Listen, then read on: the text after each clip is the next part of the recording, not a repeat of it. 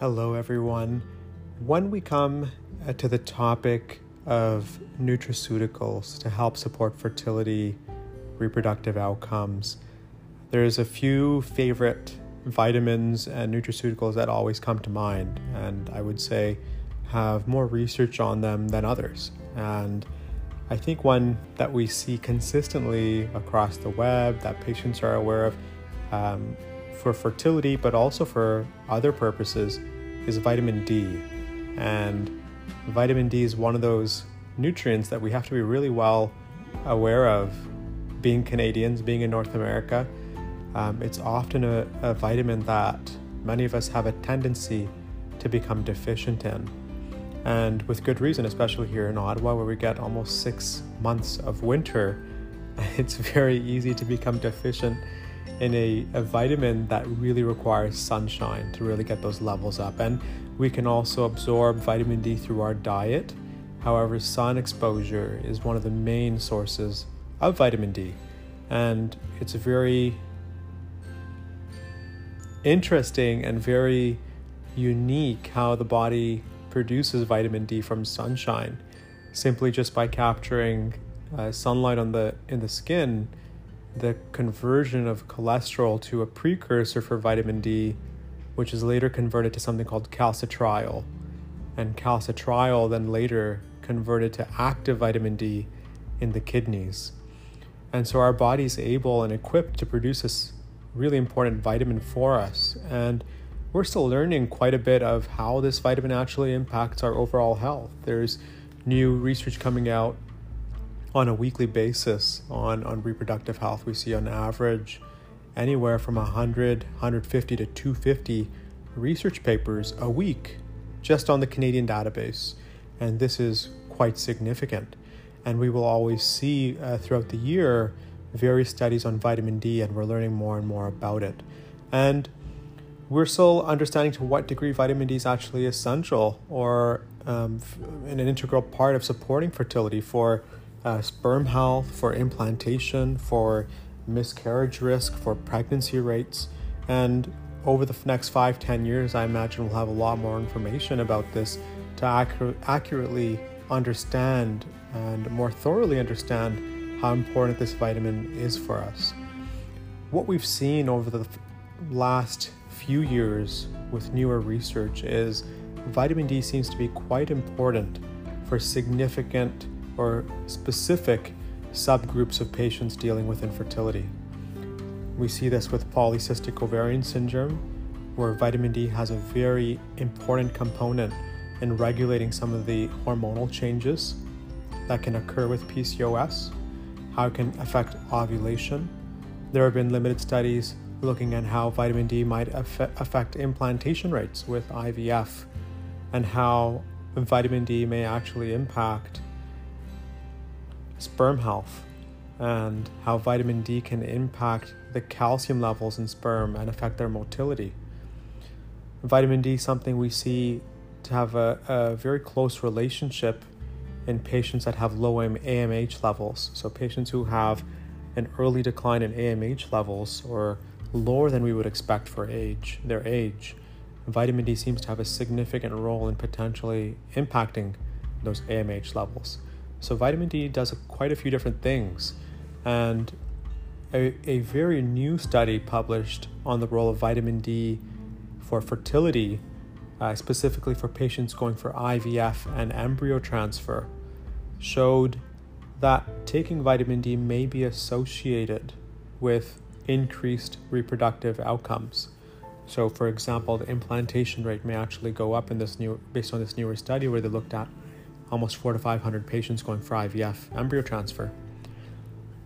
And then we get to the question of, when do we check for vitamin D? Because this is something that is, as we've discussed, maybe important for reproductive health and for fertility, but may also have a significant impact on other health parameters, with some studies showing that it may affect cancer risk, for example, or bone health, or mood.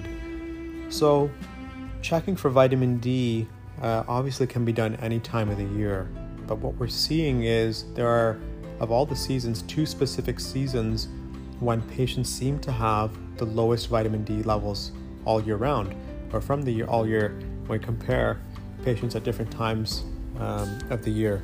And this happens to occur during the winter season and during the spring season. And so basically coming out of the winter, going into the spring, patients still seem to have very low vitamin D levels. And going into the summer and fall, that's when we start to see patients actually having optimal or better vitamin D levels with increased sun exposure over the last few months. So just because we jump into spring doesn't mean the vitamin D levels automatically jump up. It can take a bit of time for those levels to actually start climbing. So for patients that are going for fertility treatments, it may be of value to look at these vitamin D levels. And if you have a planned IVF, IUI, it's essential to talk about this with your healthcare provider, how vitamin D may be impacting your fertility or may impact your reproductive outcomes. Some studies looking at how low vitamin D may actually impact or lower the number of follicles retrieved with IVF as well, based on limited studies.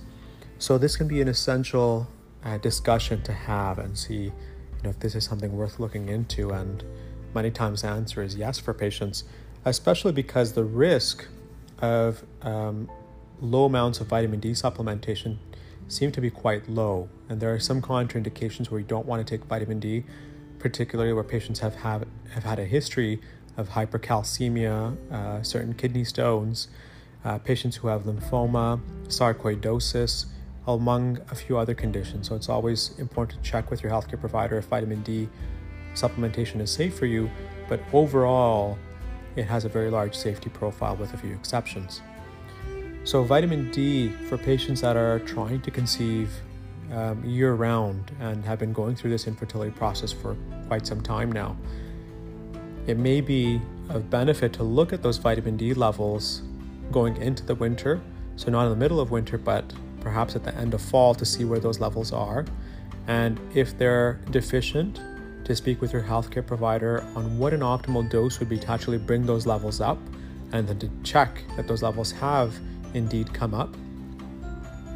And if those levels are optimal at the end of fall, looking at what a maintenance dose is. So what would be an optimal maintenance dose for you based on your diet, your level of sun exposure or outdoor activity, based on your ethnicity, skin color, determining what would be an optimal level for you to help prevent deficiency during the winter. So if you're trying to conceive through November, December, January, February, to see if that vitamin D is optimal and to make sure that it's working in your favor to support fertility.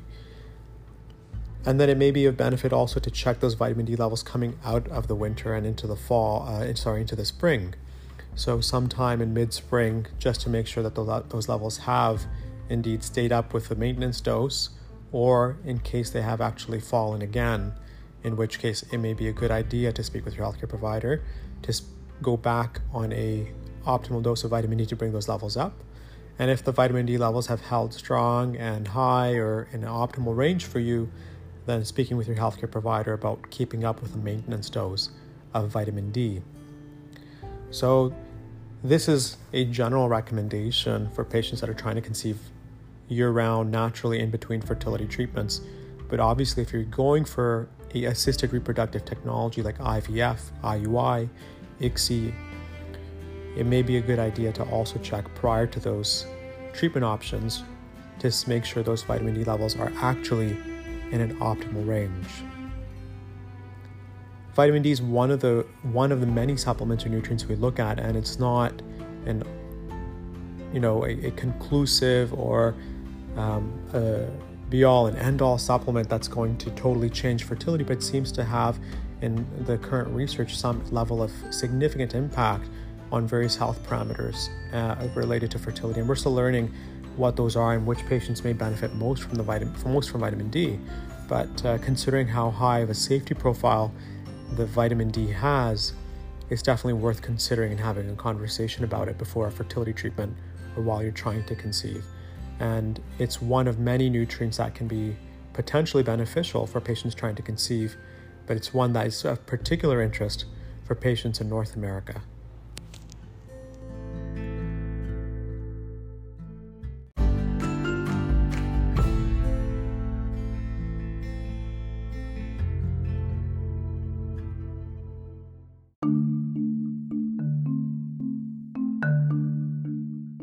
The information covered in this podcast is for educational purposes only. It is not a replacement for medical consultation or medical advice.